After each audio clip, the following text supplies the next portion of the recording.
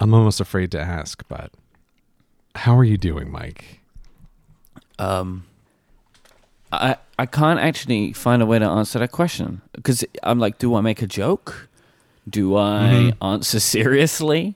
Do I like say a bunch of things to bleep them out? Like they're the three options that came to my head, but I don't have a good answer for any of them. So I guess I'll just answer honestly. Today is, I felt better yesterday. Today I don't feel any better because the reasons I have coronavirus in San Jose. Oh yeah, because I guess Cortex listeners don't even know, do they? No, Cortex listeners don't even know. So, update since the last time. Since our last recording, I got a call from Apple. And they said, hey, we're doing an in-person WWDC and we'd like you to come.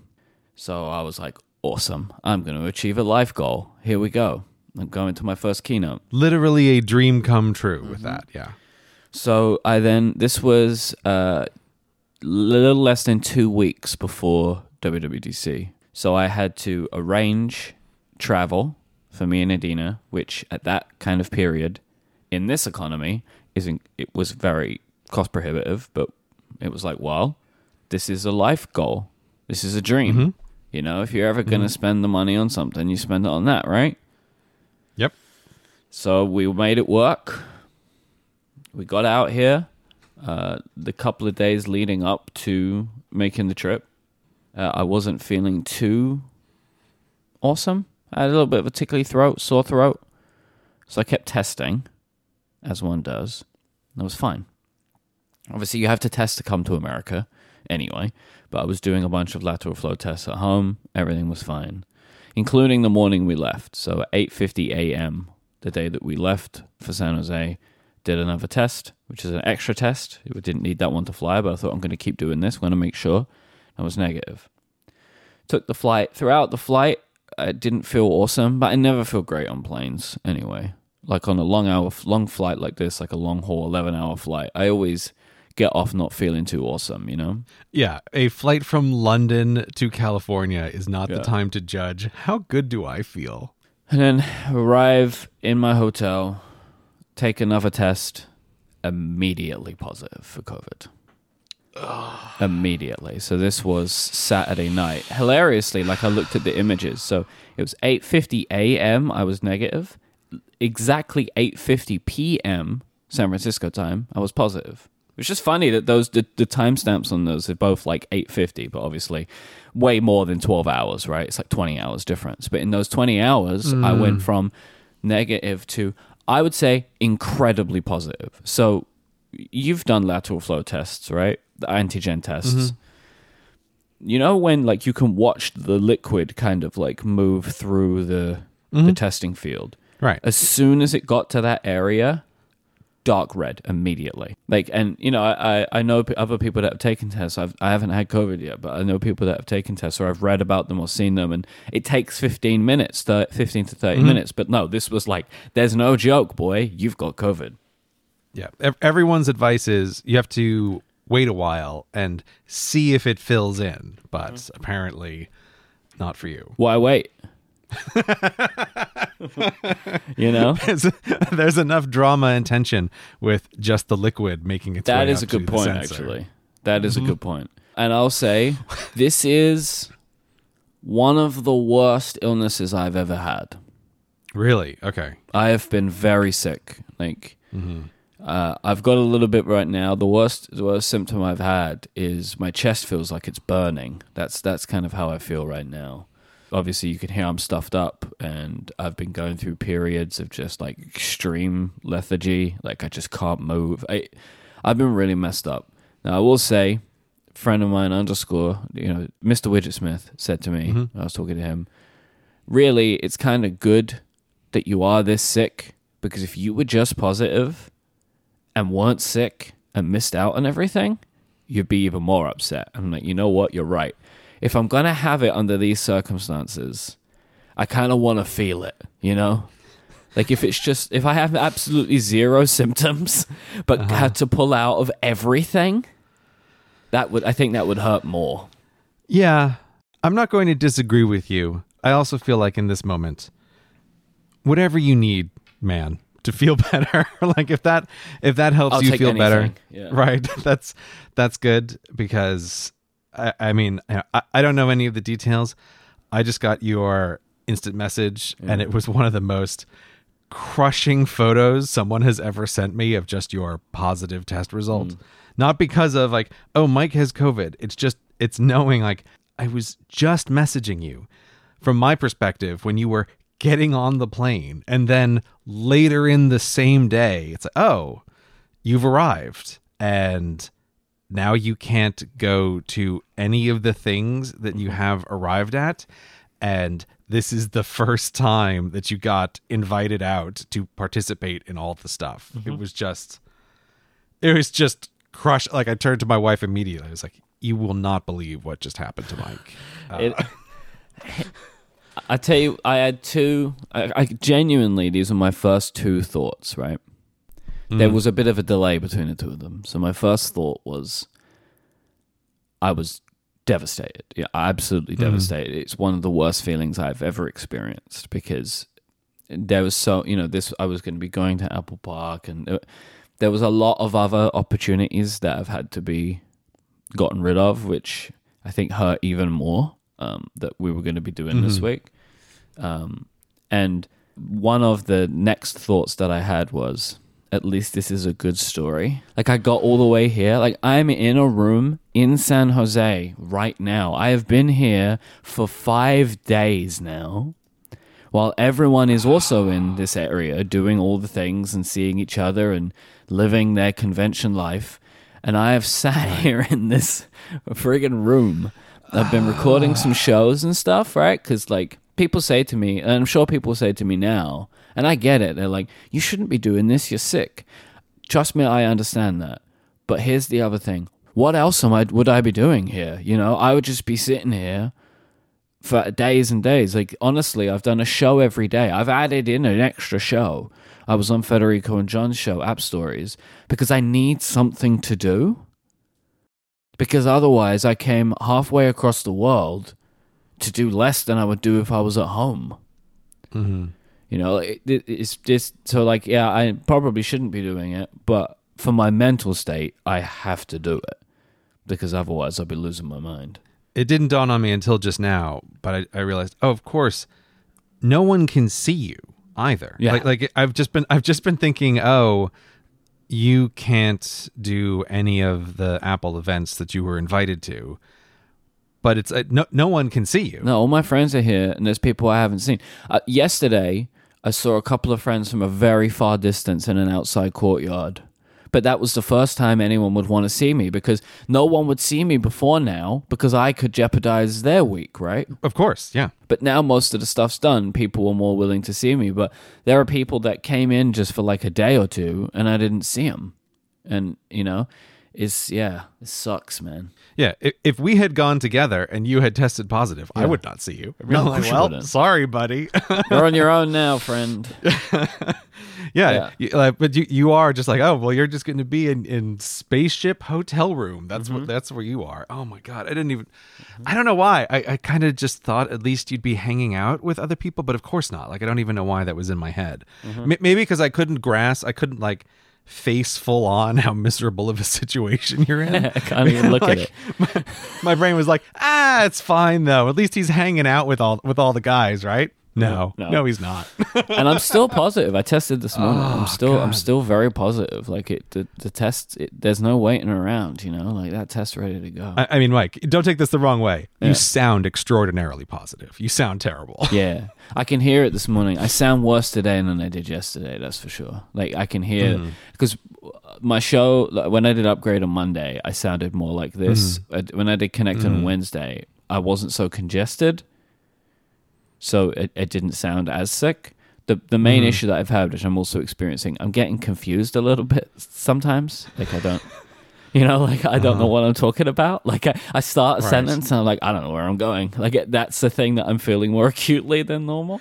Well, at least that doesn't impact your work in any way. Yeah, no, it's fine. What do I need to keep track of anything I say, you know? What you say about the room we're in? The only piece of luck is where we're staying. So... San Jose, you've been to San Jose.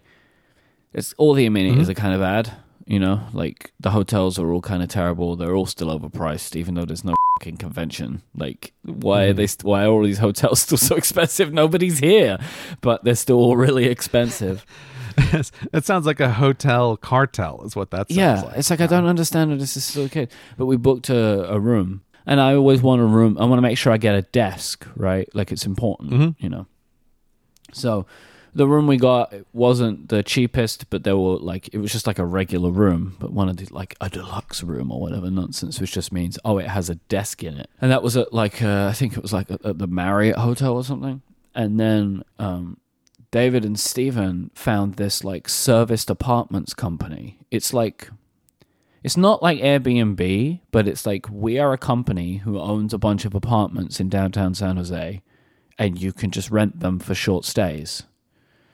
And I took a look at it because I could see a much bigger desk area.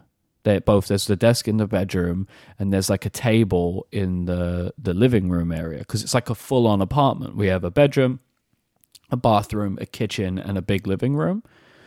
And I was looking at that because also, we weren't really sure where me and Jason were going to be recording. That one thing we missed, Jason recorded at Apple Park, and I recorded from here. They were going to have us record together at Apple Park, which would have also been really... They built a podcast studio, and we were going to be the first ones to use it. Jason still used it, which was good for him, but I was here.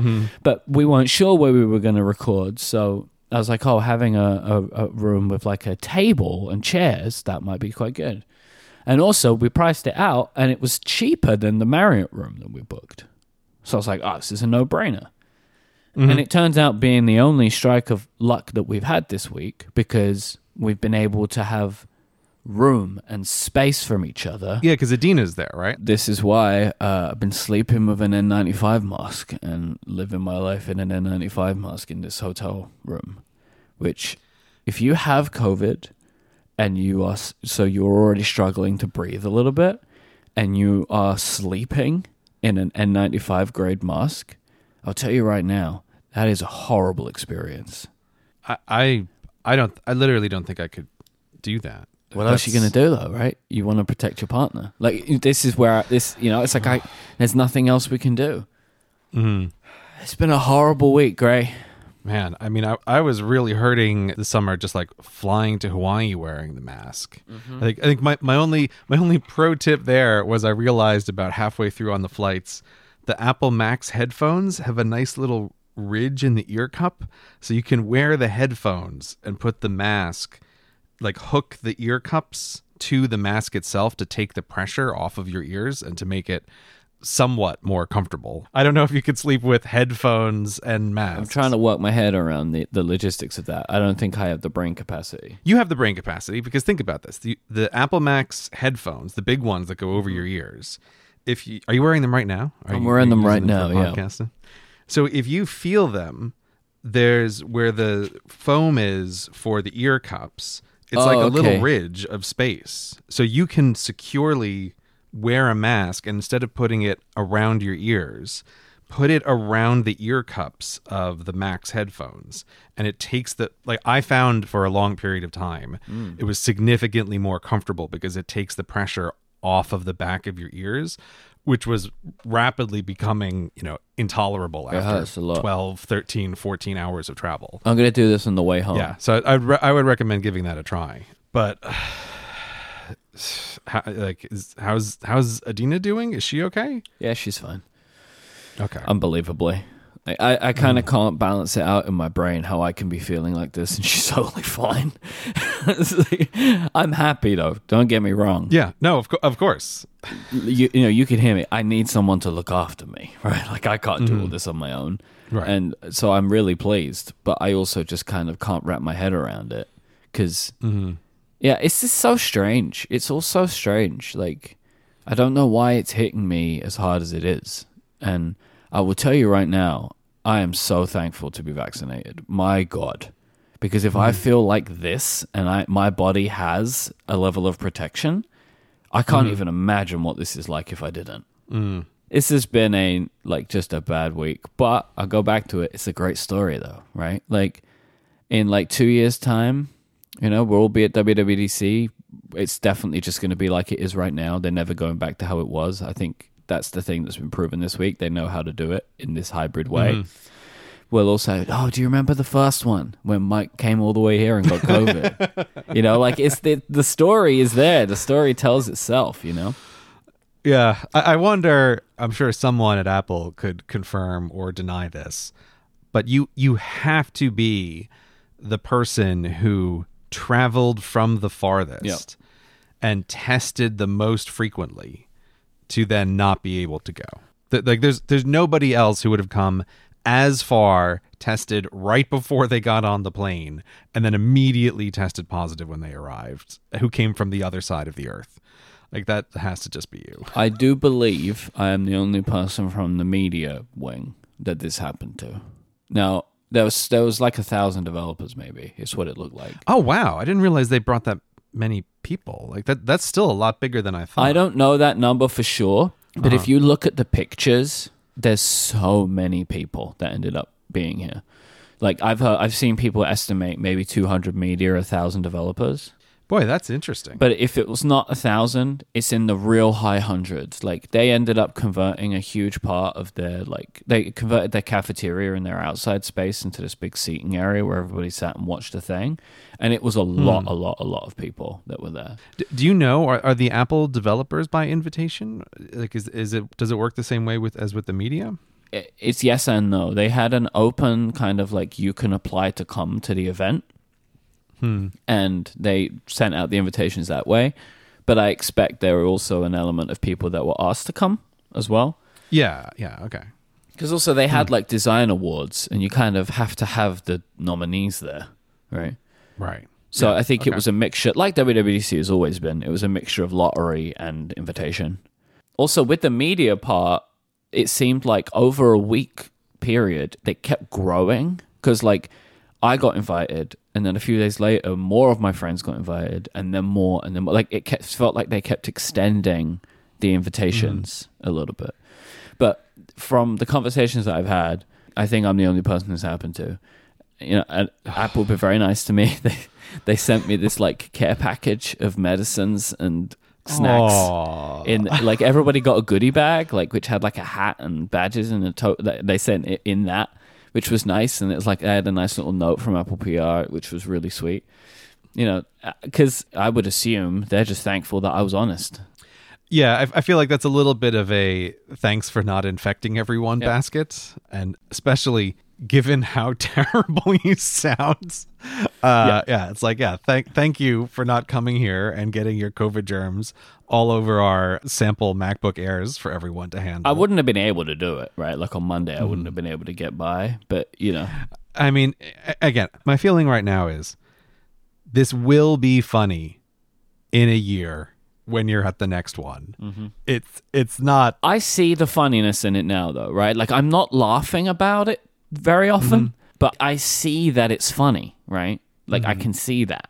Like it's just like it's just the irony of it all, really. Yeah.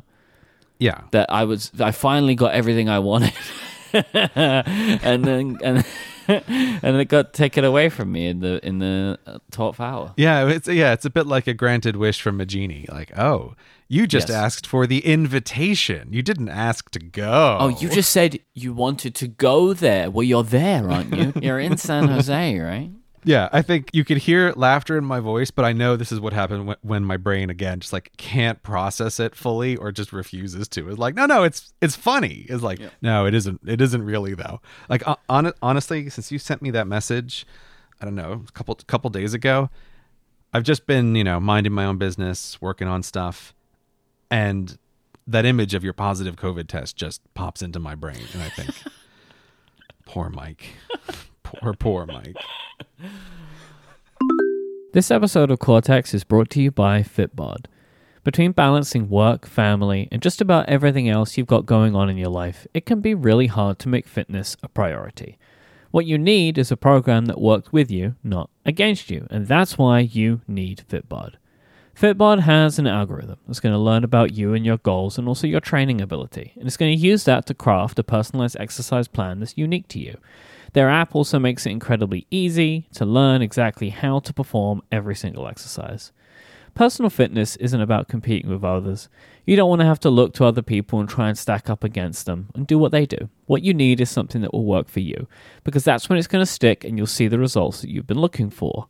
And Fitbod will use data to create and adjust a dynamic fitness plan for you to make sure that you're going to be able to get those results. You'll also have instant access to your own personalized routine in their awesome app, so you can make progress on your goals from anywhere. What I really love about their app is their video tutorials. They're HD, they're shot from multiple angles, so you can make sure that every new exercise, you're learning it really easily, makes it a breeze. Fitbod's app also integrates with your Apple Watch, Wear OS smartwatch, and apps like Strava, Fitbit, and Apple Health. Fitbod really is amazing and has definitely changed how I consider fitness. Everyone's fitness path is different. This is why Fitbod does so much work to make sure that they customize things exactly to suit you. It makes sure to learn from your last workout so your next will be even better, whether you're working out twice a day or twice a week.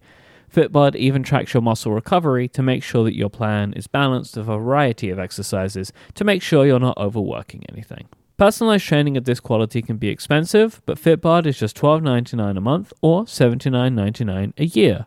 But you can get 25% off your membership by signing up today at fitbod.me/Cortex. So go now and get your own customized fitness plan at fitbod.me/Cortex, and you will get 25% off your membership. That's fitbod.me/Cortex for 25% off. Our thanks to Fitbod for the support of this show and Relay FM. Everyone's been so nice, right? Like, it's been an emotional. It's just been such an emotional time, right? Because I've got like all this stuff that like just so close I could touch it kind of thing that I've wanted, and then so that's what's been emotional. And then talking about it and like sharing how I'm feeling online and stuff. I wasn't sure how people would react, like because it's such a strange thing, but the unbelievable wave of care that I've gotten from listeners has just been honestly quite astounding. Like, I don't think I've ever experienced something like this before. Like, which I guess kind of shows that people know what this meant to me. Like, they understood it as acutely as me. Which is just a nice feeling. A lot of tears have been shed this week, man. I'll tell you. It's been a time. I think there's a lot of listeners who have listened to you over many, many shows over many years now, and will know like how much it will have meant to you to go to this thing, and so can really internalize just the crushing unfairness of this happening to you of all people who were there. So yeah, it's very nice to hear that you've been getting sympathetic messages from all of your various audiences. Like that's nice to hear. But I also had like one of my friends said to me yesterday, at least you're going to get another invite now. They're not going to forget about you. Here's to next year, Mike. Oh yeah. Oh, fucking hell. So awful. Oh. We can't get away from it either, right? Like the natural thing is like, okay, we're done with that part of the show. We'll now move on to other things we want to talk about. But you can't listen to me. You can't get away from this. Yeah. No, it's like you sound terrible, and also because I've been there, I have this horrible understanding of sense of place. Of like, I know what those hotel rooms are like. I know what it's like being in the city. Also, I mean, like going to conferences, there's a thing about going to conferences which always makes me feel like, oh God, the whole world is high school again. And where you just have this feeling of, oh, you're in this place and there are all the people around and there are events going on, and then it becomes this weird social management game. And there's something great about conferences because you get to see people, but I also just acutely feel the awfulness of like, that there are other things going on, and like, ooh, maybe you get invited to those things and maybe you don't. And that happens in normal life, but something about like the conference environment just really heightens those feelings and makes everything just feel way worse if you're like, oh, I'm not at an event where I know a bunch of people are. And so like I can viscerally feel like Mike in his hotel room.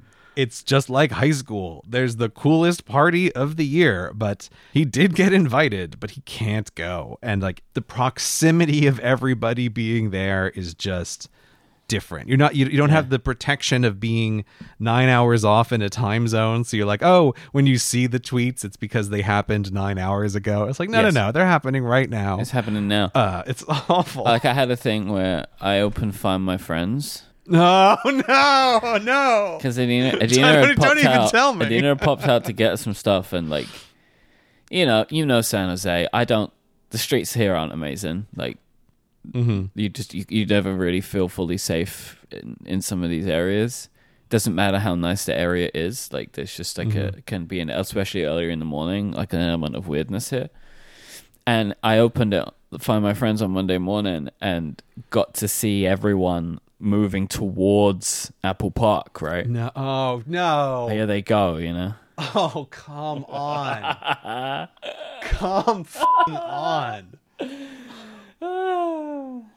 Also, just in general, San Jose, San Jose, hey, look, you're, I'm sure everybody here is lovely, and like, I don't want to be here.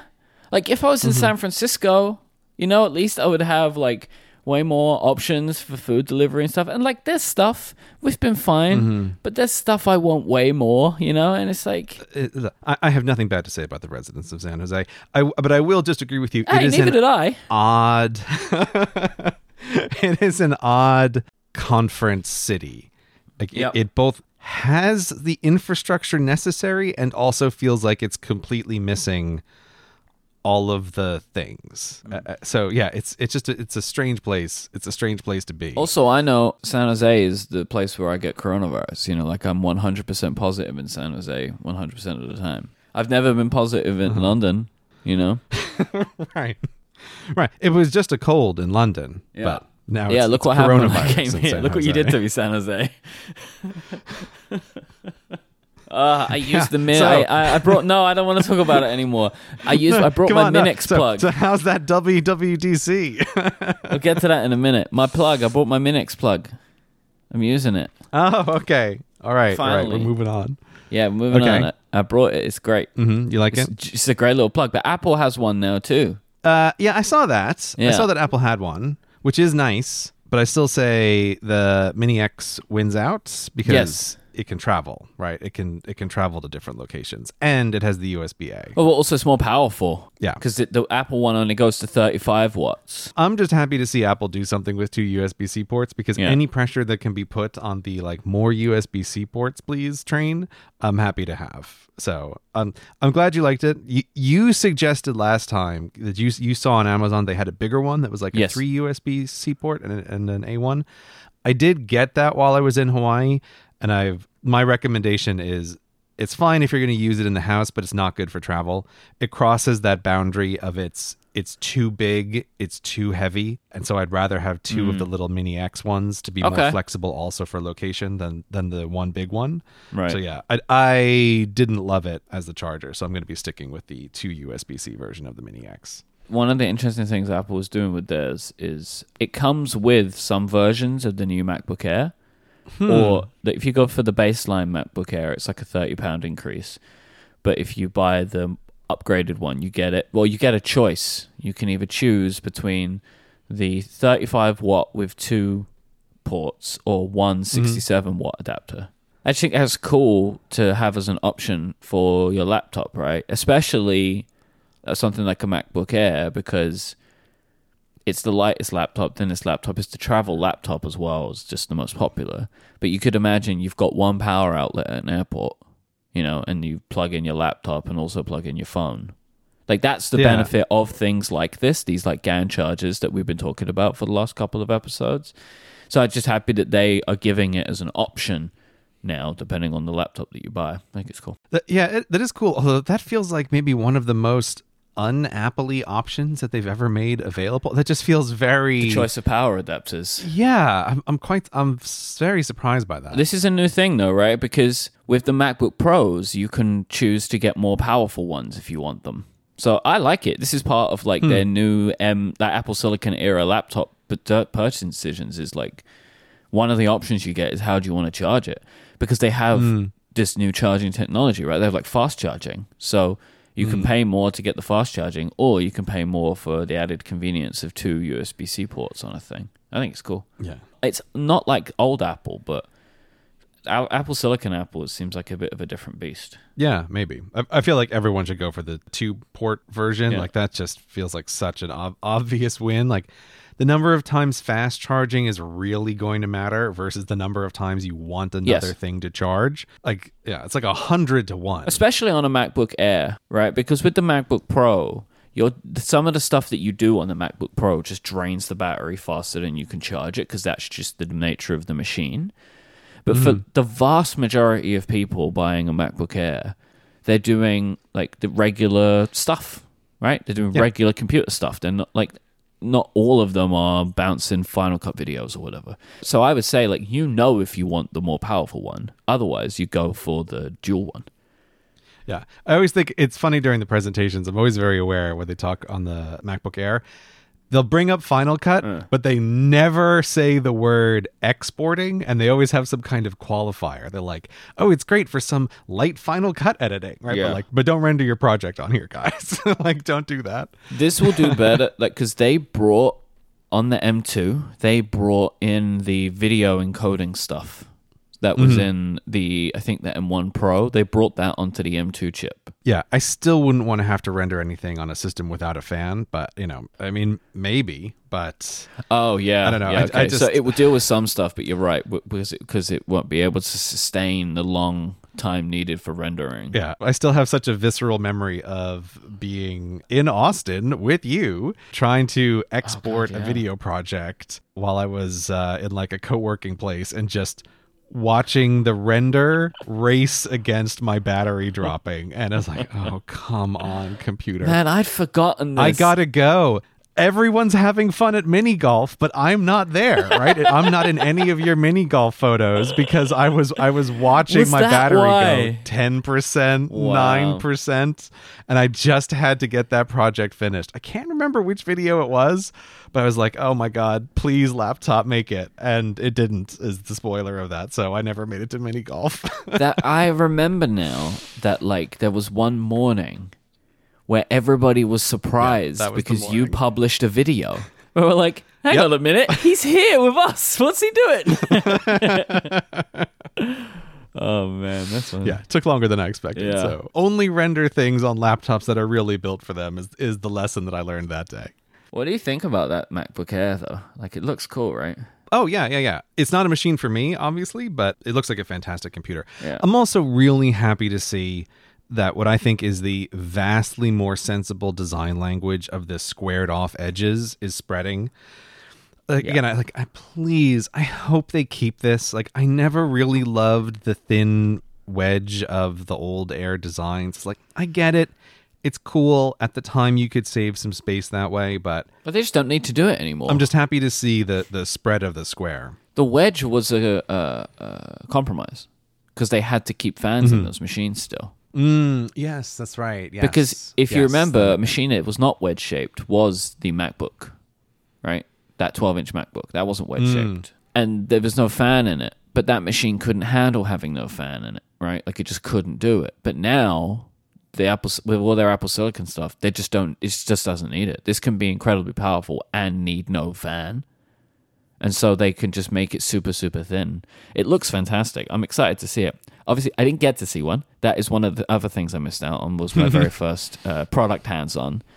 Because all of the media got to go and do like a hands-on with the stuff. And Phil Schiller was there, and Tim Cook was there, and like a whole thing. Right, and everybody's footage from that room is used silently because it seems like it must be so incredibly loud. Yeah. I'm just really aware that all the footage on YouTube is like, no one uses the audio from whatever that room is. It must be just a cacophony of everybody screaming, give me that, I want the starlights, right? That's what's going on over there. It's like pandemonium. But I want to see this machine. I want to understand the thinness and the lightness of it. I think it could be really nice for my daily computer. I'm wondering about like making my MacBook Pro my actual recording and editing machine, and having a MacBook Air as the computer I take to and from the studio. Right, because you're moving the MacBook Pro back and forth right now. Is what you're doing? Yeah, I take it home and bring it back every day. Yeah, no, that seems sensible. Like if I travel to record, I would travel with the MacBook Pro because then it's all still set up to record on, right? But this is a consideration I'm having because I'm trying to work out, like, I love my iMac, but it's not powerful enough now. Like, I should say it is powerful enough, but I feel the difference between it and my MacBook Pro. And so, like, in trying to work out what I think my future might be, it might be 2 laptops. But I haven't decided yet. Yeah, I think that's the way to go. I mean, we've discussed this, but my plan going forward roughly is like have laptops because they're easier to switch around, they're easier to change their purpose, and now that Apple's really locked down external display support, including on those iPads, you might as well keep going with the stuff that's more flexible, especially if you think things are going to possibly change with your work and office setup. So yeah, I say go for it. Get your hands on one, and so then I can come checking out what I can see next. After you have definitely tested negative. Unless you're coming out here, I don't know. You know, I'm not expecting it anytime soon. But look, man, like we're recording this now also because I'm whoosh away again on another trip for like 3 weeks, right? So you better be testing negative by the time I come back, and you may very well have your hands on a MacBook Air by the time I next see you. That'd be nice. This episode of Cortex is brought to you by Squarespace, the all-in-one platform for helping you build your brand and grow your business online. You can stand out with a beautiful website, engage with your audience, and sell anything, from your products to your services or even the content that you create, because Squarespace has you covered. It's super easy to get started with Squarespace. You just take one of their beautiful templates and you customize it just however you want. With the fonts, the colors, the layout, everything can all be done in the web browser. You can even use their apps to customize your website too. It really is super easy. With Squarespace, you can very easily get blogging. They have all these powerful blogging tools to help you share your stories, photos, videos, and your updates. You'll be able to categorize, share, and schedule your posts to make sure it works for you. All you need to do is just choose one of the beautiful templates. It's just as easy as browsing the category of your business to find a perfect starting place. Then you can do all of that customization that I mentioned. You can even sell your products on an online store. Whether you sell physical or digital goods, Squarespace has the tools that you need to start selling online. And you can also use insights to grow your business and your website. If you've ever wondered where your site visitors are coming from, or where those sales are originating, or which channels are most effective, you can analyze all of this in Squarespace, because once you've got the data, you can then improve your website and build a marketing strategy based on your top keywords or most popular products and content. I have been using Squarespace for over 10 years. Whenever I want to get something online, I don't want to have to jump through all the hoops that it takes to build a website from scratch. I just want to be able to go into Squarespace, get everything set up beautifully in just the way that I want, and then get my words or ideas out there, because that's the whole point of the website in the first place. Now, you can go and try out all of this for yourself today, and you can see why Squarespace is going to work for you. Just go to squarespace.com/Cortex, and you can sign up for a free trial. There's no credit card required. Then, when you're ready to launch, use the offer code Cortex, and you'll save 10% on your first purchase of a website or domain. That's squarespace.com/Cortex, and when you decide to sign up, use the offer code Cortex, and you'll get 10% off your first purchase and show your support for the show. A thanks to Squarespace for the continued support of Cortex and Relay FM. Should we talk about WWDC then? Yeah, let's talk about the big event, WWDC. I would say my overall feeling is they did a lot more than I expected. It was a very fast-paced presentation with tons of stuff, like really tons of stuff. And they hit a bunch of things hard and cleared up a bunch of problems that I think people had or wishes that they had, whilst also adding things that you didn't really think you wanted. That's kind of my overall feeling of WWDC this year. I think that, honestly, I think this was a bit of a home run year on all sides, because sometimes they have things that are really good for developers. Sometimes they have things that are really good for consumers, content munchers. Please no. Software munchers. But this time, I think they did both, because they introduced a bunch of stuff and also said, and hey, there's also an API. Or they brought APIs in for things that didn't have APIs before. And I think that's what I want to see. I want both things. I want, like, here's an awesome new feature, and here's an immediate way for developers to take advantage of it. I do wish they completely leveled that playing field because, again, Apple have introduced new features. They've introduced APIs, but Apple's versions of those things can do more than developers can do. I kind of wish that that's the next part I would like to see them do, like true level playing field. Like, I'm thinking about like widgets of interactivity, or they have these new things called, it's like this notification thing. It's called live activities, which can update. I love it. So, like, say one of the things they showed was Uber, right? You order an Uber, you get like 6 notifications from Uber, right, over the period of like, we found you a ride, it's on its way, they're nearly here, but now there would just be one notification with an animation that gives you all the information you need during the time period. So, like, I love that. But Apple's live activities, like, you can press buttons on them. So, like, the timer is a live activity, and you can stop the timer that way. Or the now playing thing is now a live activity, and you can play and pause music. But developers can't have interactive buttons on their live activities. But that's like, I'm getting into the weeds. Overall, I think this is really great. So I would like to know what features jumped out for you specifically.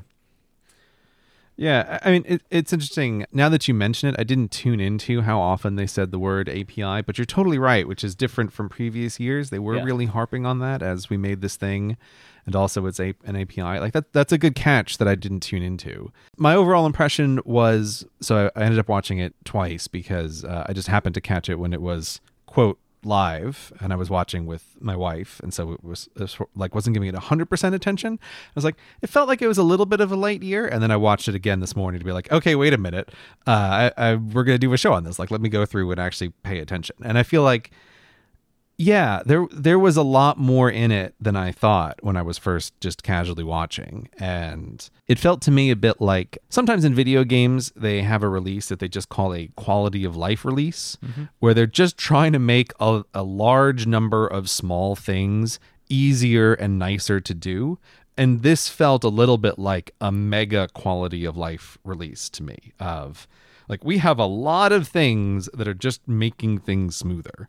And I actually made the same note as what you just said, that there were a number of times where I felt like, oh, you're fixing a problem that I didn't even really know that I had. And that live notification thing was one of them. Like, oh my God, of course. Like, when I order food to my house, it's incredibly annoying to try to leave the app open all the time to have a sense of where's the person, especially because what we're frequently trying to do is not have doggos alarmed by people at the door. So we want to try to catch it like at the exact right moment of like, okay, buzz the person into the building before they ring the bell and like open the door before they get there.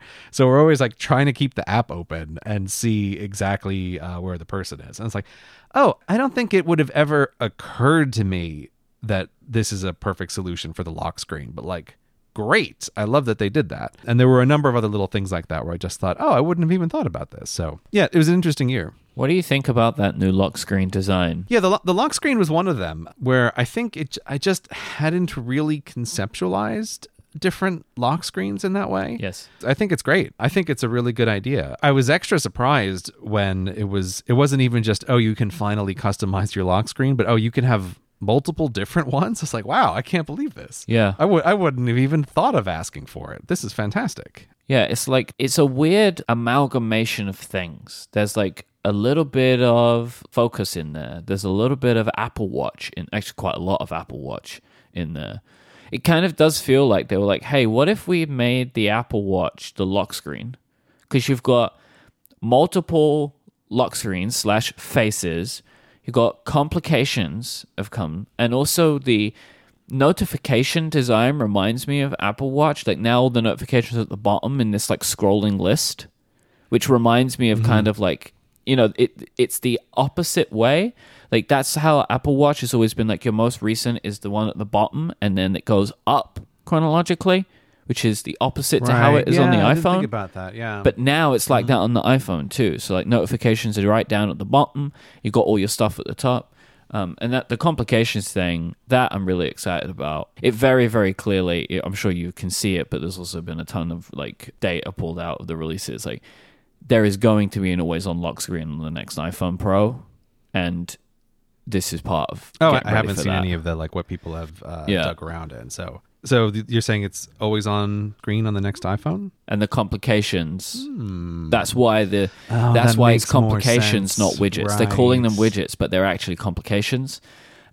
And you can imagine that will just come right over, right? Yeah. Right, because then they can use all the power-saving stuff for the watch. Yes. Oh, clever, Apple. Yeah, it's very clever, right? I didn't think about that. That makes sense. Developers have to actually do something. You can't just, if you have a complication, it doesn't just show up. You have to like basically check a box and it will work. But because they're bigger, you can also do things that you can't otherwise do. So... friend of the show, Timery, is on the Apple Watch now, right? Which is fantastic, and I love it. But I saw Joe, the developer, was posting like a complication design for the iPhone, which is it's physically larger, so he could show more in it than he could show on the Apple Watch, like a circular one with a running timer in the middle, which you wouldn't fit on the Apple Watch's display, but you could fit on this one. But they're like similar in feel, and you can move your existing ones over. But because you have more screen real estate, you can also do some different things with it as well. So I think that this is really weird and really cool. And I'm very intrigued because I feel like I don't spend a ton of time on my lock screen. But I probably do, checking my notifications, but I don't think about it. So I'm keen to see, like, what does it look like when I can customize it? And they're doing all this interesting stuff with machine learning and the imagery to, like, put the time and stuff behind elements on the screen. They're doing this like really, they've got some really powerful stuff going on with this, right? Because what it looks like when you look at the images on their website is, if you take a portrait photo, their phone knows and it can put the time behind the person's head, right? But this also works for images not taken on an iPhone. Right. They're doing object detection. Like they did the demo in Messages with the bulldog of like, we can just pull the bulldog out of this image. Yeah. And I've been doing this. I would run on an iPad, the beta. It is so good. You can tap on like anything and drag it out of an image. It's unbelievable. Like I've been doing it with people, with objects, and I mean, I don't know how useful it is, but it's really funny. It's like just becomes a funny thing. You can just like drag a little thing and text it to your friends. Like you just pull somebody out of an image. It's like quite memeable. Like I don't know how useful it is, but this is technology that they have created for something else, which is for the lock screen stuff probably. But at the same time, it's like, you can also pull people out of images and send them to people if you want to. So it's like a fun little thing that they've added. Are you saying memes are not useful, Mike? Is that what you're saying there? If it's useful for memes, that feels like that's point. Enough. That's more than point. Enough.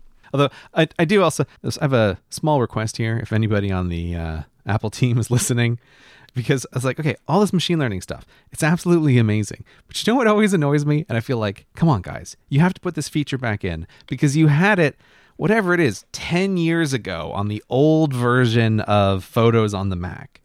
I want to be able to not just know, like, this is this breed of this dog in this photo. It's like, no, guys. I want face recognition for dogs. And I know you can do this because you literally used to do it on the old iPhoto where you could like pick out the family dogs and you could say, right, this one is this dog and this one is that dog. And like I've tried to force the photos to be like, recognize the dogs in my life, right? But photos like, a dog, there's no face here. So I feel like, come on, guys. You have to be able to put this back in. Dogs are part of the family. I want dogs' faces recognized in photos. And I feel like if you guys are doing this stuff where you're like magically pulling objects out of images, we are way past the point where you can do this again and better than before. And it worked just fine before. So that's my request to the Apple team. Dog faces for your family. I never knew this was a thing. Yeah, you could force the old photos to do it. Like you put a circle around the dog and train it on a bunch of photos. And it would totally recognize it. In my family, we had a couple of dogs of the same breed. It could tell them apart. So it wasn't like just recognizing a dog. So I want that feature back. That's my request, Apple. The thing that I'm surprised about through the entire keynote is focus. Because they did a thing that they never do. They introduced a feature. They made it better the next year. I know. This usually takes 2 years. And I understand I why. know. Like, I've heard this process explained, and I get it. They're already working on the next version. By the time, like, it's just these are the features that are left off or whatever. My only thing that I can assume is what they have now in iOS 16 is the full idea for Focus, right? That, like, they got somewhere through the development process of iOS 15 and they were like, okay, we need to draw a line and ship the, like, minimum viable product here. And then in iOS 16, we'll follow up with the rest of the features. Because some of the stuff they've added is some of the stuff that seems so obvious to us. Like, I was just talking about, like, the setup process being too complicated. And they have completely changed the setup process. It's now kind of like you can opt things in or opt them out, which is exactly what I wanted, right? So you can start by saying, no one can contact me except these people and apps. Or you can say, everything's fine except for these people and apps, right? So, like, that's perfect. Okay. That's just what I wanted, right? So you have that choice. And they call it allow and silence. Like, they're the verbs that they use. So you can allow these things and silence these things. They've also got, like, they've refined the process to make it easier to set it up. Like, they're trying to make more suggestions. I hope they'll be better than the last suggestion process that they made, because it was wild. The lock screen stuff can also tie into focuses. So you can have a work focus to set both a work home screen and a work lock screen.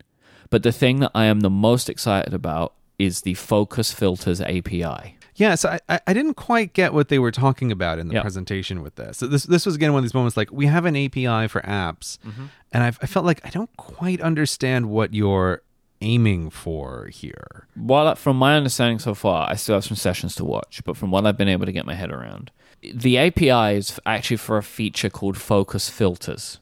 But what it does is, I think it's basically an API that will let you know as an application what focus is somebody in. And then you can help them interpret that in different ways. So Apple have put it in Safari and Calendar and Messages and stuff. So, for example, if you are in your work focus in Safari, it can show you just your work focus tab groups, right? So you can hide all your personal tabs, just your work tabs. In Messages, you can say, these are my work messages, just show me these. And then when I'm in personal, like home, don't show me those. Same as you can turn on and off mail accounts in Mail. So you can have, like, your work mail account and your personal mail account, and you'll only see the right ones when you need them. So they've created an API for other people to adopt to do the same thing. So, for example, let's imagine Slack, right? You could have personal Slacks and work Slacks. And when you're in your home, you don't see the work Slack anymore. Okay. I know that they said something like that in the presentation, but the way you've just pitched it makes more sense to me. And this also feels like the very fact that they hit on it twice when I was watching that section, like I couldn't believe. I'm like, oh my God, we're doing focus modes again? I just assumed I'd have to live with this for a few years.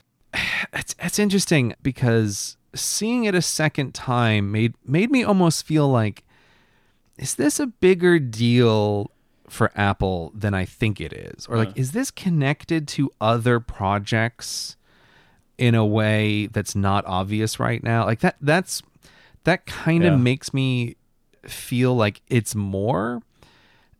And with Focus Filter APIs, I don't know. It kind of makes, like, I know I think about this with everything, but it also just kind of makes me think of the AR project again. It's like, here, I think about this with the David Allen book, Getting Things Done, which I don't really recommend people read anymore. And one of the reasons I don't recommend people read it anymore is because one of the fundamental ideas in that book of, like, you have these different contexts. The whole world since that book was written has just collapsed into, there's one context and it's called your computer and your phone. Like, it's just your digital life. And this focus stuff feels like Apple trying to pull apart that idea, especially with the APIs. Like, that really does add a whole other layer onto it. And I could see that would be more important if you really are going to have, like, an omnipresent device. Yeah. Be like, this is the way I need the world now. It can't be everything always. Maybe it's not for the AR project. Maybe it's something else. But it definitely have that, like, little spidey sense going on. Like, this feels like it's more connected to other things being 2 years in a row end with these APIs, boy, that's very interesting. I'm going to be curious to see if it makes it next year. Like the phrase focus filters, right, makes you think it's just about like taking away or adding things. But really, developers can use this to interpret or show their app in whatever way they want. Right? It's just, it gives developers a way to know what the focus mode is, and then they can adapt to that. So like, let's imagine, I don't know, let's say YouTube, right? Where like they could just show you content related to work or whatever. You know what I mean? It's like, it's not just about like conversations or whatever. Yeah. Like Fantastical, for example. You could imagine them tying it into their calendar sets. Yeah, or like YouTube's a good example because one of my tricks for working is like, for a lot of the stuff that I do, YouTube is really good at research for a video that will be out at some point. I needed to review some like university level lectures on things, and I really was having this moment on YouTube of like, my God, isn't the modern world just amazing? Because like, oh, I can get access to all of this like MIT classes and all of these other universities that just like put stuff available online for free. And here's like some of the world experts talking about a thing. And I can just watch this guy give an 1.5 hour long presentation on like an obscure topic from the comfort of my own home. Amazing. But also it's filled with cat videos and like all of the YouTube channels that I'm subscribed to for entertainment. And so I think I started this sort of when I put together the new office, but I've made 2 separate YouTube accounts. One is on one computer and it is just for research stuff. Like it's just for the work. And one on like my personal devices, which is like, oh, here's all the YouTube channels I follow for entertainment. But it's like, it is really hard though to keep those things clean and separate 100% of the time. And yeah, it's like, it's interesting. YouTube is a great example of like, boy, if there could be some kind of focus context here of, hey, sometimes I'm using YouTube for work and sometimes I'm using it for relaxation. And I would like YouTube to be able to know that. That would be great and could help get around some of like the nonsense that I currently need to do with switching between profiles and trying to remember to switch between profiles. And also because I don't want to see like YouTube ads, having to buy a family sharing program to share with myself YouTube Premium so I don't have like ads on both of the things. It's like, it's ridiculous. But yeah, boy, that is way more interesting than I was thinking it was, with the thought of like other apps can know and all of the possibilities that can be part of that. Pretty excited about it. Like I wasn't expecting it, and I'm pretty excited about it because it feels like there is a lot more possibility available to this feature than before. And I agree with you in a way that's like, is this the full story? What's the full story with this? Like, yeah, I'm very curious. Yeah, I like it. This episode is brought to you by LinkedIn Jobs. As the sun comes out and small businesses are back in business, LinkedIn Jobs makes it easier to grow your team. LinkedIn Jobs helps you find the people that you want to interview faster and for free. When you're looking to hire, when you're in that phase of your business and you want to find someone to expand your team, it can be really stressful to hire. I mean, you've got so many other things going on, right? That's why you need more help in the first place. So it's really great to be able to use a tool that makes it so easy to not just find the right person, but also to help you manage all of the applicants. And that is what I really love about the LinkedIn Jobs system. You can create a free job post in minutes on LinkedIn Jobs to reach your network and beyond to the world's largest professional network of over 810 million people. Then add your job and the purple hashtag hiring frame to your LinkedIn profile. This spreads the word that you're hiring so that your network can help you find the right people to hire. Simple tools like screening questions make it easy to focus on candidates with just the right skills and experience, so you can quickly prioritize who you'd like to interview and hire. It's why small businesses rate LinkedIn Jobs #1 in delivering quality hires versus leading competitors. LinkedIn Jobs helps you find the candidates you want to talk to faster. Did you know every week nearly 40 million job seekers visit LinkedIn? Post your job for free at linkedin.com/Cortex. That's linkedin.com/Cortex to post your job for free. Terms and conditions apply. Our thanks to LinkedIn Jobs for their support of this show and Relay FM. So you said you're running the beta right now? On an iPad, yeah. Okay. Have you tried out the Stage Manager. I'm interested in this. This is why I got an iPad Air, because I don't have an M1 iPad. Okay. Right? Because my iPad Pros are older. I have like one from 2018, one from 2020. I haven't updated them. So now I'm going to be selling those and using just this instead for the time being. There was a rumor as we record today of a 14-inch iPad coming in 2023, but I think makes a lot of sense when you look at what they're doing with Stage Manager. I've needed to try this like as soon as I could, and I have, and it's very intriguing. It's very clearly beta 1.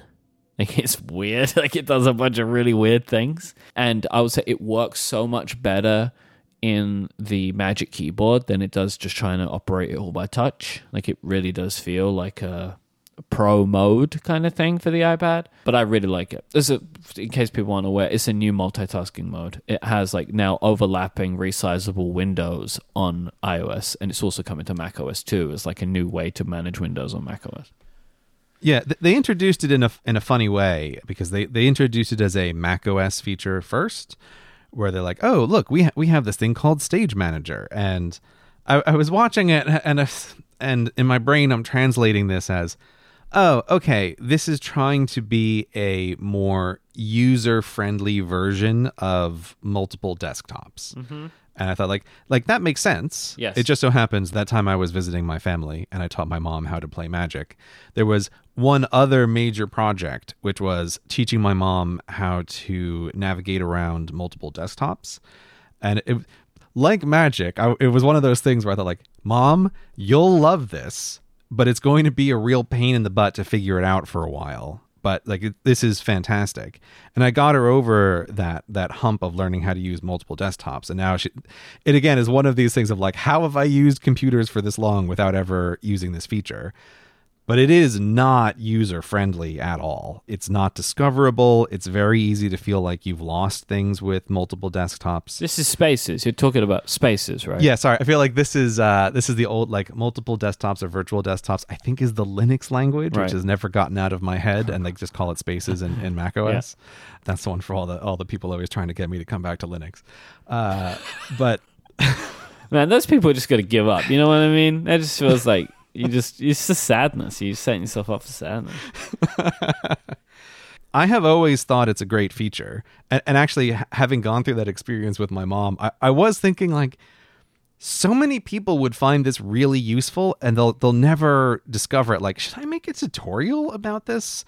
And I was kind of toying around with that idea. And then that's why I was watching them do Stage Manager on the Mac and thought, okay, this is not for me, because it seems to burn a comical amount of screen real estate, but I feel like it is a good way to get people used to this concept of little groups of things that can be stuck together like they're in a desktop. But then when it was revealed, like, oh, this is actually an iPad feature, we just happened to have brought it to the Mac, it was like, this makes so much more sense. From a presentation perspective, that was like Galaxy Brain. Yeah, that was fantastic. Because you got to show how important and serious this feature is before bringing it to the iPad, right? It's like, we think this is a great way to use your Mac, also your iPad. That makes it seem like, oh, this is like a serious feature. This isn't just like a, we're working out iPad multitasking kind of feature. Like, it adds a level of seriousness to it, like credibility to it, before they showed it on the iPad. I thought it was really smartly done. Yeah. Also, from a clever stagecraft perspective, that is a complicated feature. And so the ability to come back to it later after you have already seen it makes it significantly less overwhelming to explain the fullness of it. Because then they want to say, oh, look, you can use this on your iPad with external monitors.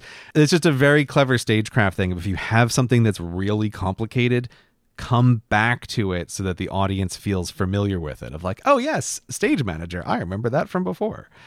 So yeah, that was really well done. And it was interesting. I mean, it did make me laugh when I saw them using like Final Cut with Stage Manager and like a little square on the Mac. I was like, there's nobody on earth who uses Final Cut not full screen all the time. Like, you need every inch of that screen space.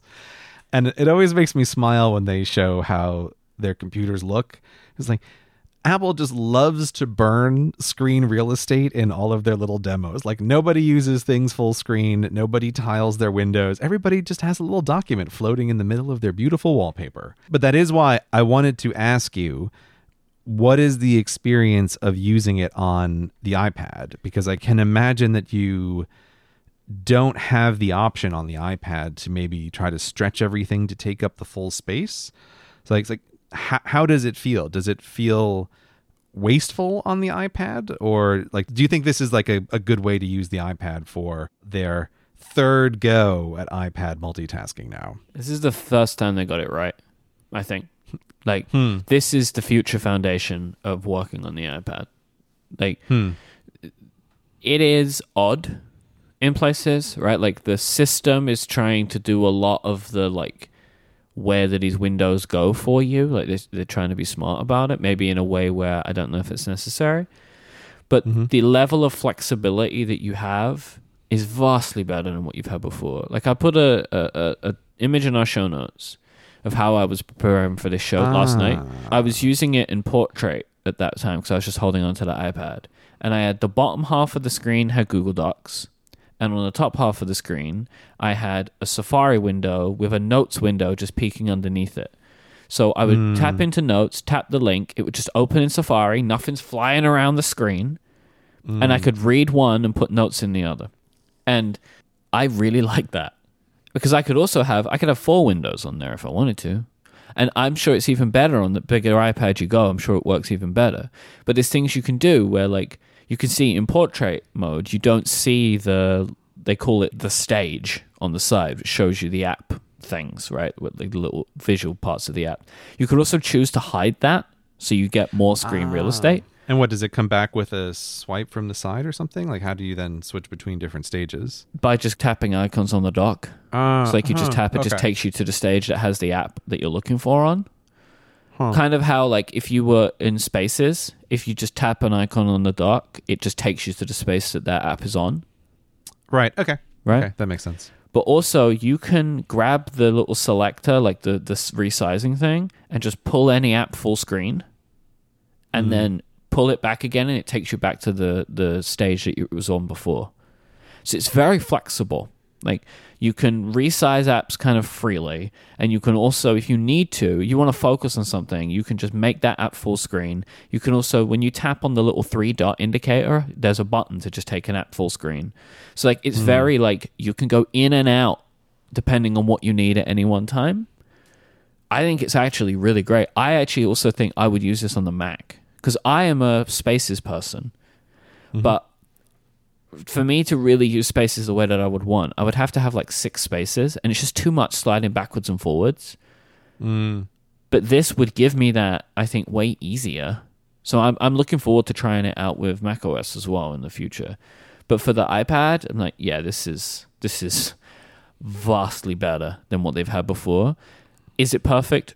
No, it is not perfect. But we've got a whole beta cycle for it to get better. But the just the basic core idea that they're working on here is so much better than the split screen with slide over. It really is. I can already see it. It's just vastly better already. It feels more natural, I think. Yeah, that's interesting.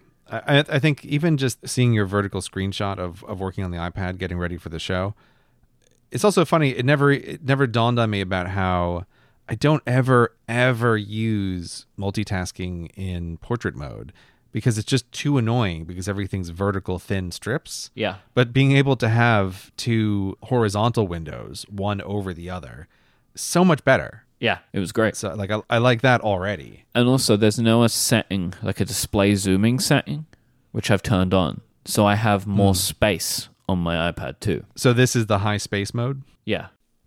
So it's made this 11 feel more like a 12.9.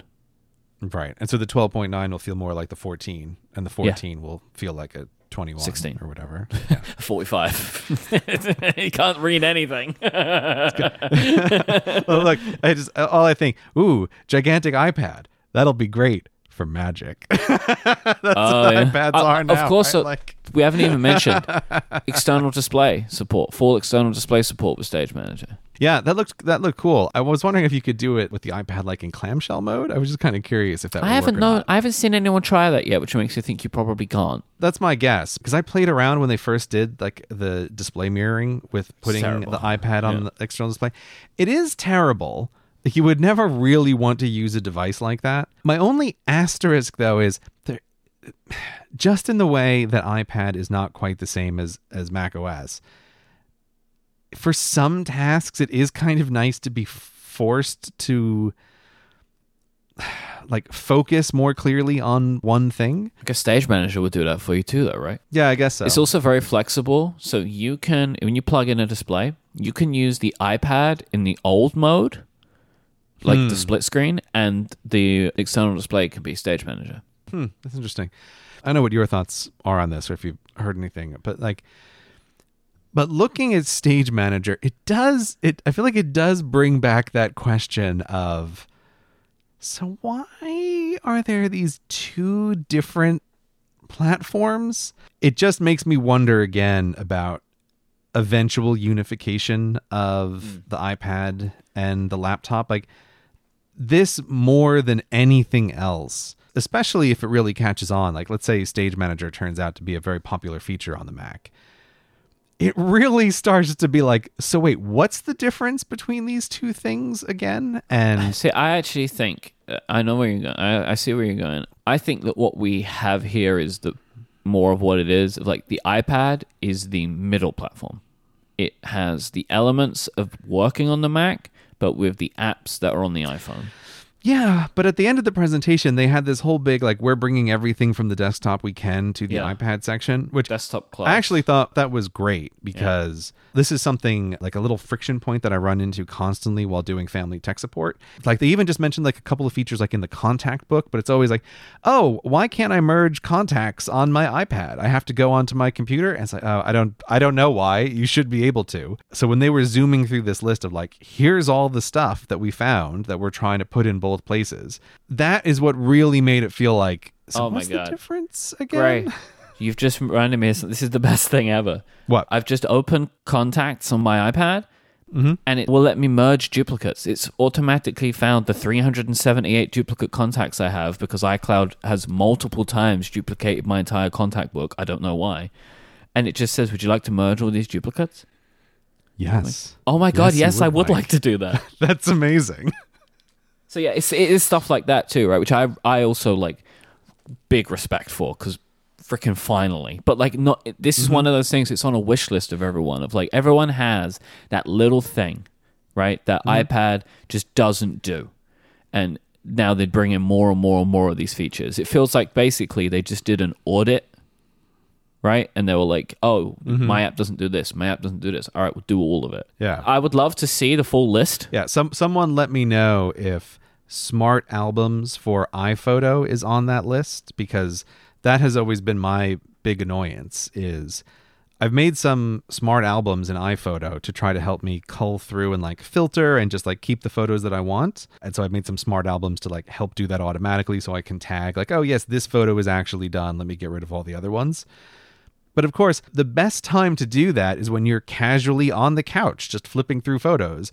But smart albums have never transferred over from the Mac to iPhoto, which I've just never understood why. And that's one of my like, why can the computer do this and the iPad can't do this? Like, smart albums in iPhoto on the iPad is like the optimal place to look at photos. I've always found it incredibly annoying. So I would love to know if that one made the list of, we're trying to make everything consistent everywhere. I can't say I've seen it, my friend. I'm sorry to tell you. We can always hope that it gets on that list. It's still beta season, right? Yep. That's always the futile hope of beta season. Maybe they'll add the things I want. They're going to add right? Smart photos in beta 3, yeah, for sure.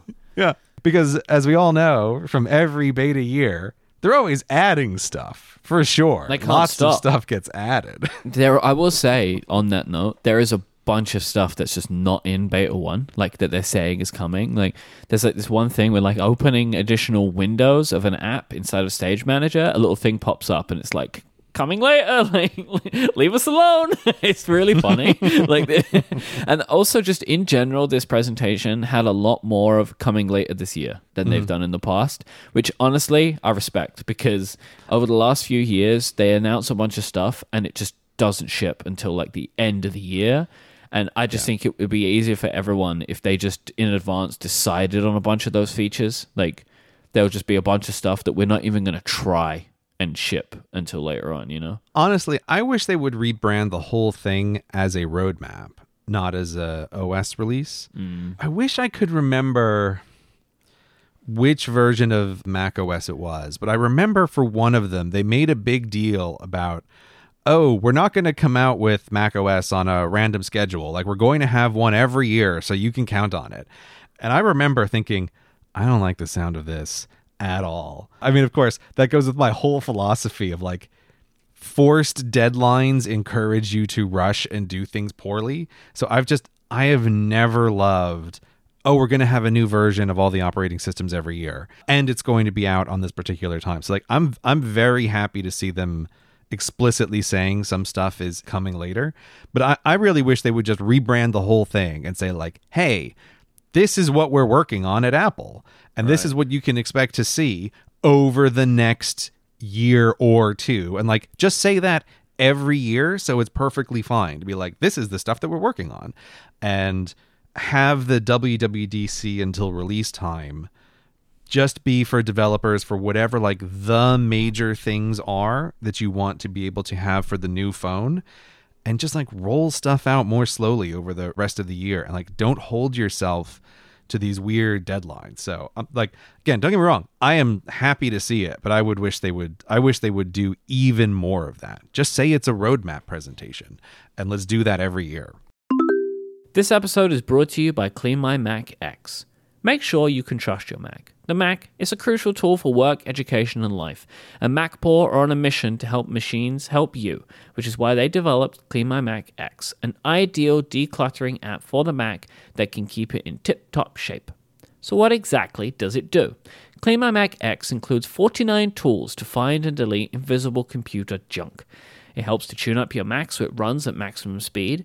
Plus, it organizes disk space, showing your large hidden folders, meaning that you can free up tons of space so your Mac never runs into issues with storage. It fights Mac-specific malware and adware and protects your computer at the same time, preventing a Mac from cluttering, lagging, or slowing down. Clean My Mac X is notarized by Apple and is also available in the Mac App Store, so it's been checked for security, and it really stands out in design. In 2021, Clean My Mac was honored with the Red Dot Award, a UX Design Award, and has become a Webby Award nominee this year. I love Clean My Mac X myself. I feel like these days it's becoming more and more complicated to work out exactly how much storage space my Mac is using or needs at any one time, and Clean My Mac X really helps me find out and track down exactly where the culprits are of filling up my disk space so I can get some of that back. Get Clean My Mac X today with 5% off at macpaw.app/Cortex. This discount is only valid for 2 weeks, so go now to macpaw.app/Cortex for 5% off. Just as a final note, despite the war in MacPaw's home country, Ukraine, the team work hard to make sure there are absolutely no disruptions in the support and development of Clean My Mac X. The product is stable, safe, and secure, and I think we should give them our support. Our thanks to Clean My Mac X for their support of this show and Relay FM. They did mail. They did mail. Can you believe it? They did stuff to. They touched it. They did things to mail.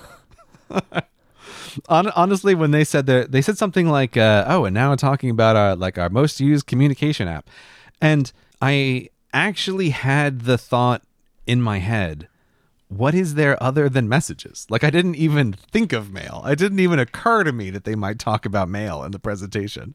But yeah, it was like, oh my God, someone's working on mail? That's amazing. Undo send, reminders, which is also snoozing, scheduling send, follow-up reminders, and search improvements. Unbelievable. I genuinely, it's like, oh, so you did it then. Like you did the bare like table stakes of a modern email app. They've done it. And this is, I'll tell you what, this fills me with hope for people that use mail. Because what this feels like to me is when they did notes and when they did reminders. It's like, we're going to make this app what you expect from an app like this now, and then we're going to keep working on it. Because notes and reminders especially, got more stuff this year. I'm actually looking at reminders, Gray. I'm thinking I might give it another run this year instead of Todoist. Oh, interesting. There were some things that bugged me that they've added, like you can now, you get like those 4 boxes at the top with their like smart lists. You can now move your own lists into that section and remove theirs. Oh, yeah, that is right? nice. Just a simple little thing. But something that we're going to get a big kick out of is you can create templates. That is. I'm very excited about that. I'm going to give reminders another try, I think, over the beta period. When I put the beta on my iPhone, which will probably be in like a month or something. But it's funny. I feel like I must have had presentation blindness. I completely missed everything about reminders. I don't even remember them talking about it. I don't know if they did. Oh, okay. All right. Now I feel better. I was like, when the heck did they talk about reminders? I don't remember that at all. I think this was the stuff that came afterwards. I don't remember them talking about it. Okay. All right. And then now I feel better. Thank you. But you can't trust my memory at the moment. Mike, you're Mr. WWDC, right? You've been living and breathing WWDC this entire time. Uh-huh. I'm relying on you for 100% accurate information about Right. absolutely everything. The other app that I was like, oh my God, they've touched it, which I was so happy about, was the Home app. Oh my God, it's just Gray. Yes. This was one of my top, like, please do this things. I know. I wrote down the exact quote because I really love this. The presenter came out and she said, "We've reimagined the Home app from the ground up, starting with the underlying architecture," which to me translates as, we trashed the entire thing and started over. But it's like, the perfect time to do that. Thank you. Because of this Matter standard, it is the time to, like, from the beginning, let's focus on reliability and then just, like, understand now that people have a lot of smart devices. And if you have smart devices in multiple rooms, the Home app is an absolute chore to try. Like, if you want to turn off the light in the living room and you have to go like swipe. So I unless you've decided to already set it up as it's stupid. And now it's like everything on one page, filters and like little buttons. I love it. I've been playing around with it on my iPad. It's fantastic. It's a fantastic design that they've come up with now. Having done anything is just thrilling. I'm going to say, I don't know, for the last several years, the Home app is definitely in the contender for worst app that Apple makes. Yes. It was just awful. It was so unreliable. Again, when I was with my parents, like they have a bunch of smart lights and like smart things in the house. And I cannot tell you how maddening the debugging is of trying to deal with anything with the Home app.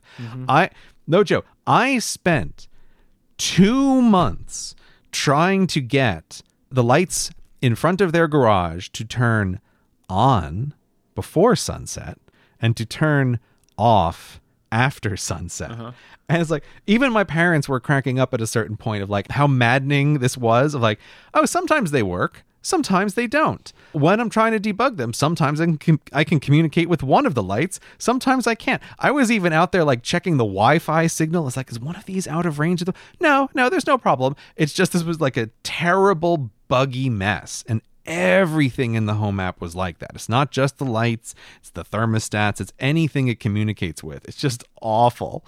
So I was like, oh my God, Apple, like you have to get rid of this or redo it, but you can't leave it like this. It's just, it has been the worst user experience for a long time. So I was thrilled about like, we reimagined it from the ground up. Like, yeah, I hope you did, because it is awful. I mean, of course, Mike, we also have to talk about my favorite section, maps. Maps, always the most exciting section of the Apple WWDC I got excited for you when Meg appeared, right? I was like, Gray's going to love this. Yes, of course. I was like, what you got for me, Miss Frost? I was also, I don't know if you, I could not figure out for the life of me if in that transition they were filming Craig in front of a green screen or if he was actually outside. This is like, nobody cares about this, but there's a thing that I really hate about a lot of the way modern stuff is filmed on digital cameras is the color profile of digital cameras can sometimes make real things look more like a green screen than they actually are. And I was like, I was really distracted until they turned the camera to Meg Frost, and I was like, okay, she's clearly outside. Like, there's no question about that. But that little transition they did with Craig where he like walks down the hall and he goes outside, I couldn't listen to a word he said. I was like, is he standing in front of a green screen or not? Like, I can't tell. It was driving me mad. I think he was standing in front of a green screen, but who knows? It could have just been the digital camera effects. His basketball shot was all CGI. Yeah, it's fun seeing the whole Apple campus, but I do find like I can't turn off the meta part of my brain, which is like, which part of this is real? What's actually happening? What are they not showing us here? Is that actually where that scientist is developing super fast computer chips? I don't know. Is that just a stage? I can't turn off that part of my brain. But yes, of course, I'm always excited for Maps. I would say it was a quiet year for Maps. I was happy to see that they're still building out the AR world with like all of the little fancy buildings like we talked about last time, and they're expanding that. Yep. And I do have to say that the one big feature is like multi-stop routes, to be able to have multiple locations for a trip. That has been something that I have found just really frustrating, not being able to do that. And it also feels like, oh, thank God, Apple. Like, I'm so glad that this is here. I'm also really glad that you could do a thing where you can build a route on the computer and then send it to the phone. And I've thought for like a couple of real life projects, that is actually a useful feature that I would have. Like, I want to make a route between these 5 locations. It's easier to do on the computer while I'm thinking about stuff and just send that to my phone. So it's like, okay, that's great. It's, like I said, a little bit of a quiet year for Maps, but what I think is not technically Maps, but I also found really fascinating was the Apple Car stuff. Like what they demonstrated that they're going to do with the displays of the CarPlay dashboards in cars. Yeah. That was another one of those, you've solved a problem I didn't even know that I had, with being able to customize car dashboards if they're willing to work with Apple in that way. And I just thought like, man, that looks so freaking awesome. And I generally have this rule that if I'm traveling and I need to rent a car, I'm really trying to either rent a Tesla, which is what I'm most familiar in driving.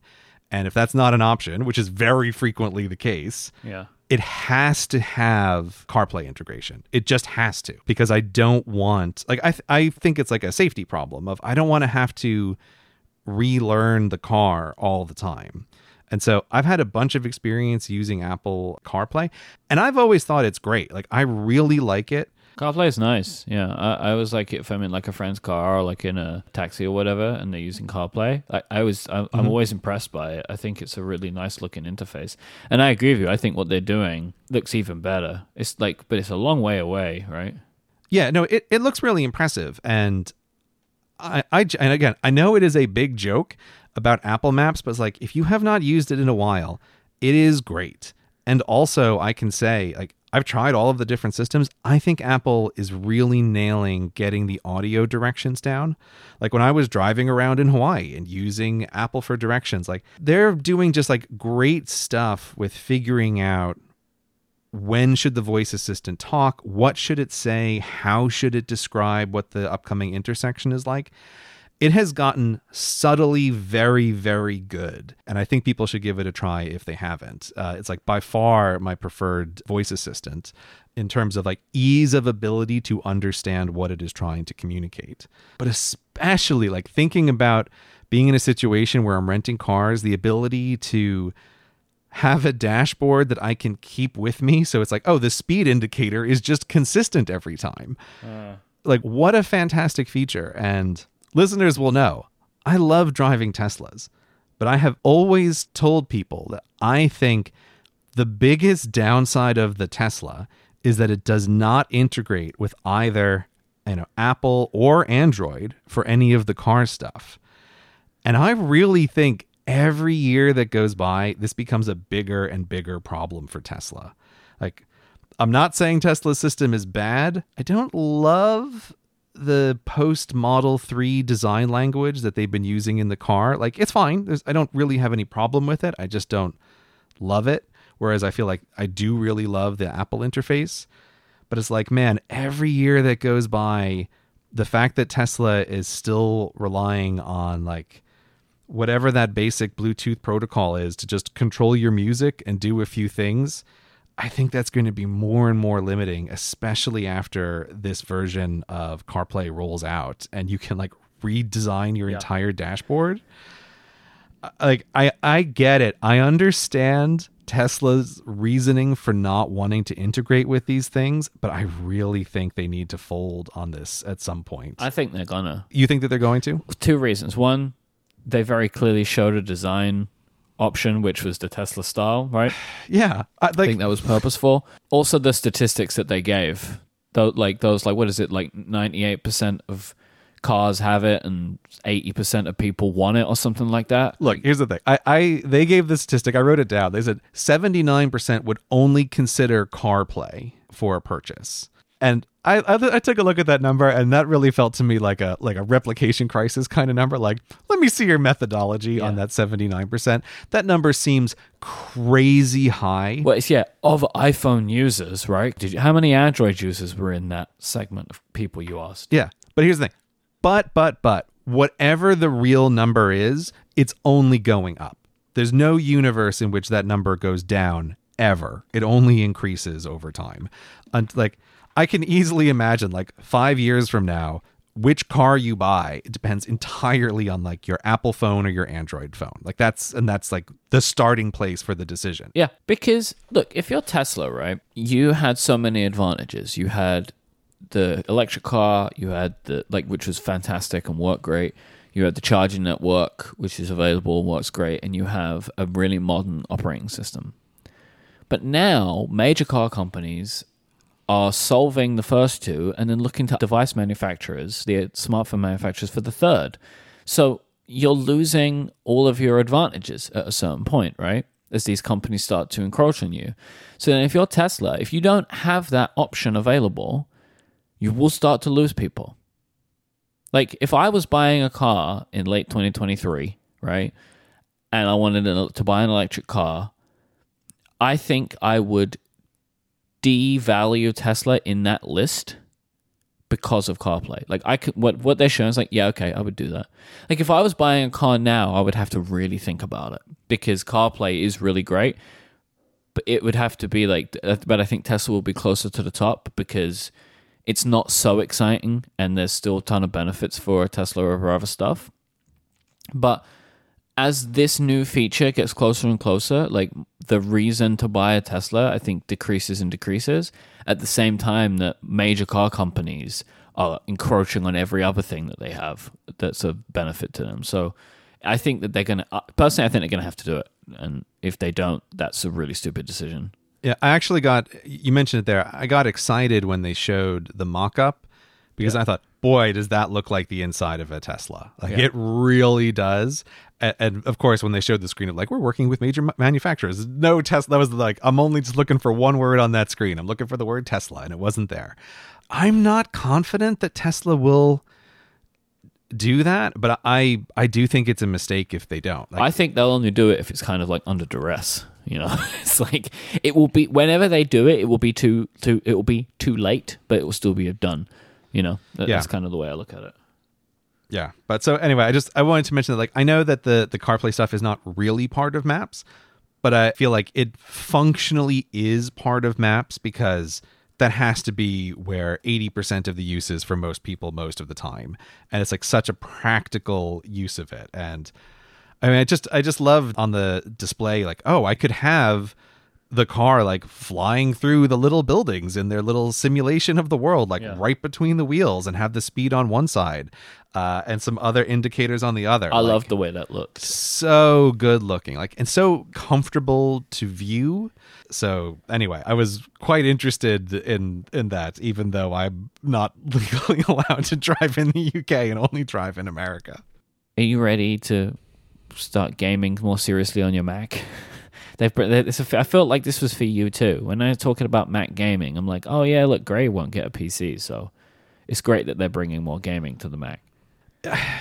I mean, look, I'm going to be honest. When the Mac gaming part started, I turned to my wife and I said, this is a perfect time for the bathroom break for both of us. So Yep. we both got up and went to the bathroom and came back.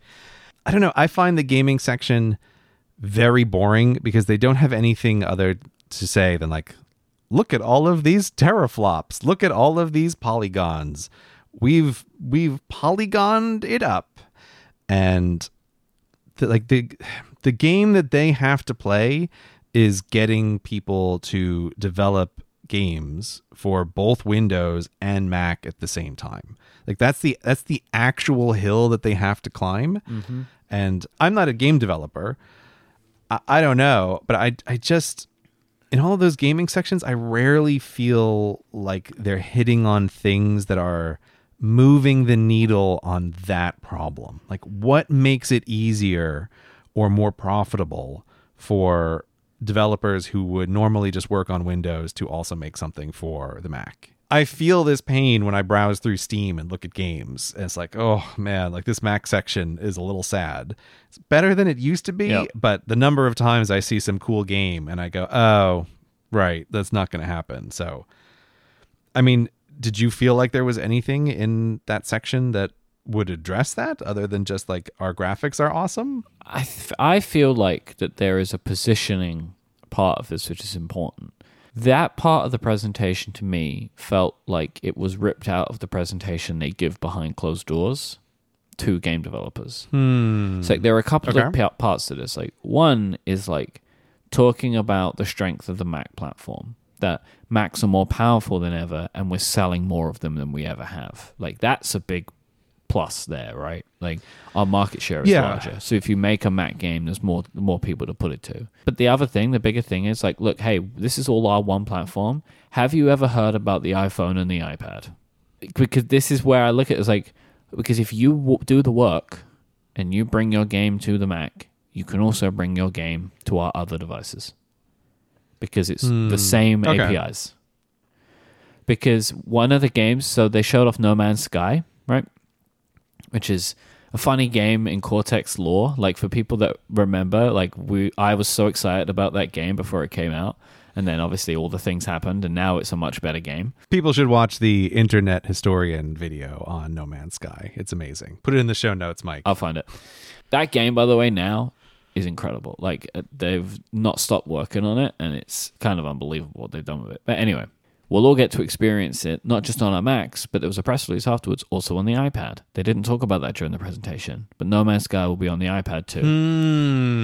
And so it's like, oh, okay. And then the fact that they were able to get Capcom to come out and talk about Resident Evil Village, which is a game that came out in the last year, which is a serious game. Like, there's just things like that where I'm like, this feels different. And then the other part of it is, well, if you want to make a VR headset, you've got to get good at games. And so I feel like they are attacking it from both sides, right? They have the iPhone and the iPad part. They don't need to do any work. You know you want to bring a game there. If you can run a game on those platforms, you'll run a game on those platforms because there's so many devices, right? And it just makes sense. But the Mac is like, yeah, I don't know. But if you have something powerful enough, it now has the power. Like they were saying, like Resident Evil Village plays in 4K on the Mac Studio. Right? And so it's like, that sounds fantastic, right? Or they would do 1080 on everything else and 4K on the Studio with like the Pro and the Ultra, which is, that all makes sense. That's what you'd expect. You're playing a game on a laptop, you probably expect 1080 by and large because you don't want to destroy the battery. So it's like stuff like that where it's like, this all sounds different. And they are now in a position where they can pitch this stuff more seriously, but then going at it from both sides. We've got all the devices and we also have the technology. Please bring your game to us. I will also say Resident Evil Village just announced VR content for PlayStation VR. So what, do you think they might be working with Apple on like testing out headset stuff? Is that what you're thinking? I could imagine that they would be also bringing the Resident Evil Village VR content to Apple as well. Yeah, maybe. Again, because I find that section boring. I wasn't paying full attention.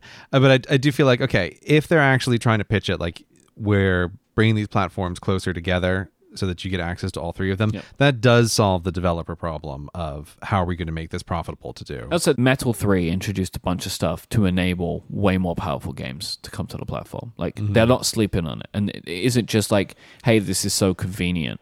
is like convenient and Yeah. we're doing the work. Like that's where I see it's like it's coming from these two sides from them right now. Well, yeah, and honestly, like the one thing, they congratulated themselves in the presentation, and I thought, you guys totally deserve it. When they congratulated themselves on the transfer to the M1 and M2 Mac Silicon chip line, it's like, guys, your chip team is just abso-freaking-lutely knocking it out of the park. It is shocking. Like I'm still just constantly impressed at how well my laptop does with really heavy workloads. It's so good how well the battery lasts. Like I always kind of underrate when they're like, "Oh, this laptop will last forever." No, it won't. It's like, "Oh, wow, my new Pro actually does last a very long time on the battery." Like this is the first time I feel like it's delivered on those promises. But more importantly is like the raw power when it's actually plugged in. And that does feel like if they keep working at this, I can see in the long run that it could attract actually more of like the serious gaming end if they're able to keep making the kind of gains that they have of like, oh, actually Mac computers on Apple Silicon are amazing for heavy duty stuff. I can see that in the future. I just don't, I'm not well versed enough in like what all the current level stats are to know how these things are relative to each other now. But I could see that in the future of Apple might actually be able to turn the tides on this and have the best processors that exist. Look, I mean, the only thing that really caught my attention during the gaming section was they mentioned background download API. Bringing it back to you mentioning at the start about all the APIs. And that one did catch my attention for one reason, which is every time Magic releases a new set of cards, the app loads, so it's updated in the App Store, it's downloaded onto your computer, but when the app loads, it then says, it's so annoying, it goes, would you like to download 5 gigabytes in order to continue? It's like, what? Yes, of course I would. Grave, why is it so large? It's all the artwork for the cards. Wow. It's just a huge, huge update. The artwork, especially on the computer, it's genuinely gorgeous. On the iPad, it's a little bit compressed and terrible looking, but it's still like it's just a ton of data. But I always find that incredibly annoying. Like, hey, can't I just open this app and start looking around and you download the cards as I need them? Yeah. Wouldn't that be better? And that's all I was thinking of for like that background download API. Like, oh, come on, Wizards of the Coast. Please include this in your app so that I don't have to download the entire thing and wait for 20 minutes before I can actually do the thing that I want to do, which is play your game. Who's slower at adding new features, Apple or Wizards of the Coast? I think that depends on how you define a feature. How confident are you that they're going to add this thing with iOS 16? 3% confident. That's my For some reason, my that was what confidence I level. expected, and I don't know why, because I don't really know anything about this company. But there's just something, the name Wizards of the Coast makes it feel like this company is very old. It's just like, it just sounds old, Wizards of the Coast is actually owned by Hasbro. And mainly my 3% is just how vital is this from their perspective when they're developing for multiple platforms. I think it's not very vital. And ultimately, am I willing to wait 20 minutes to play the game? Well, yeah, of course, because I'm going to then spend hundreds of hours on it. So yeah, like the 20 minutes is nothing. But still, it would be nice if they implemented that background download API.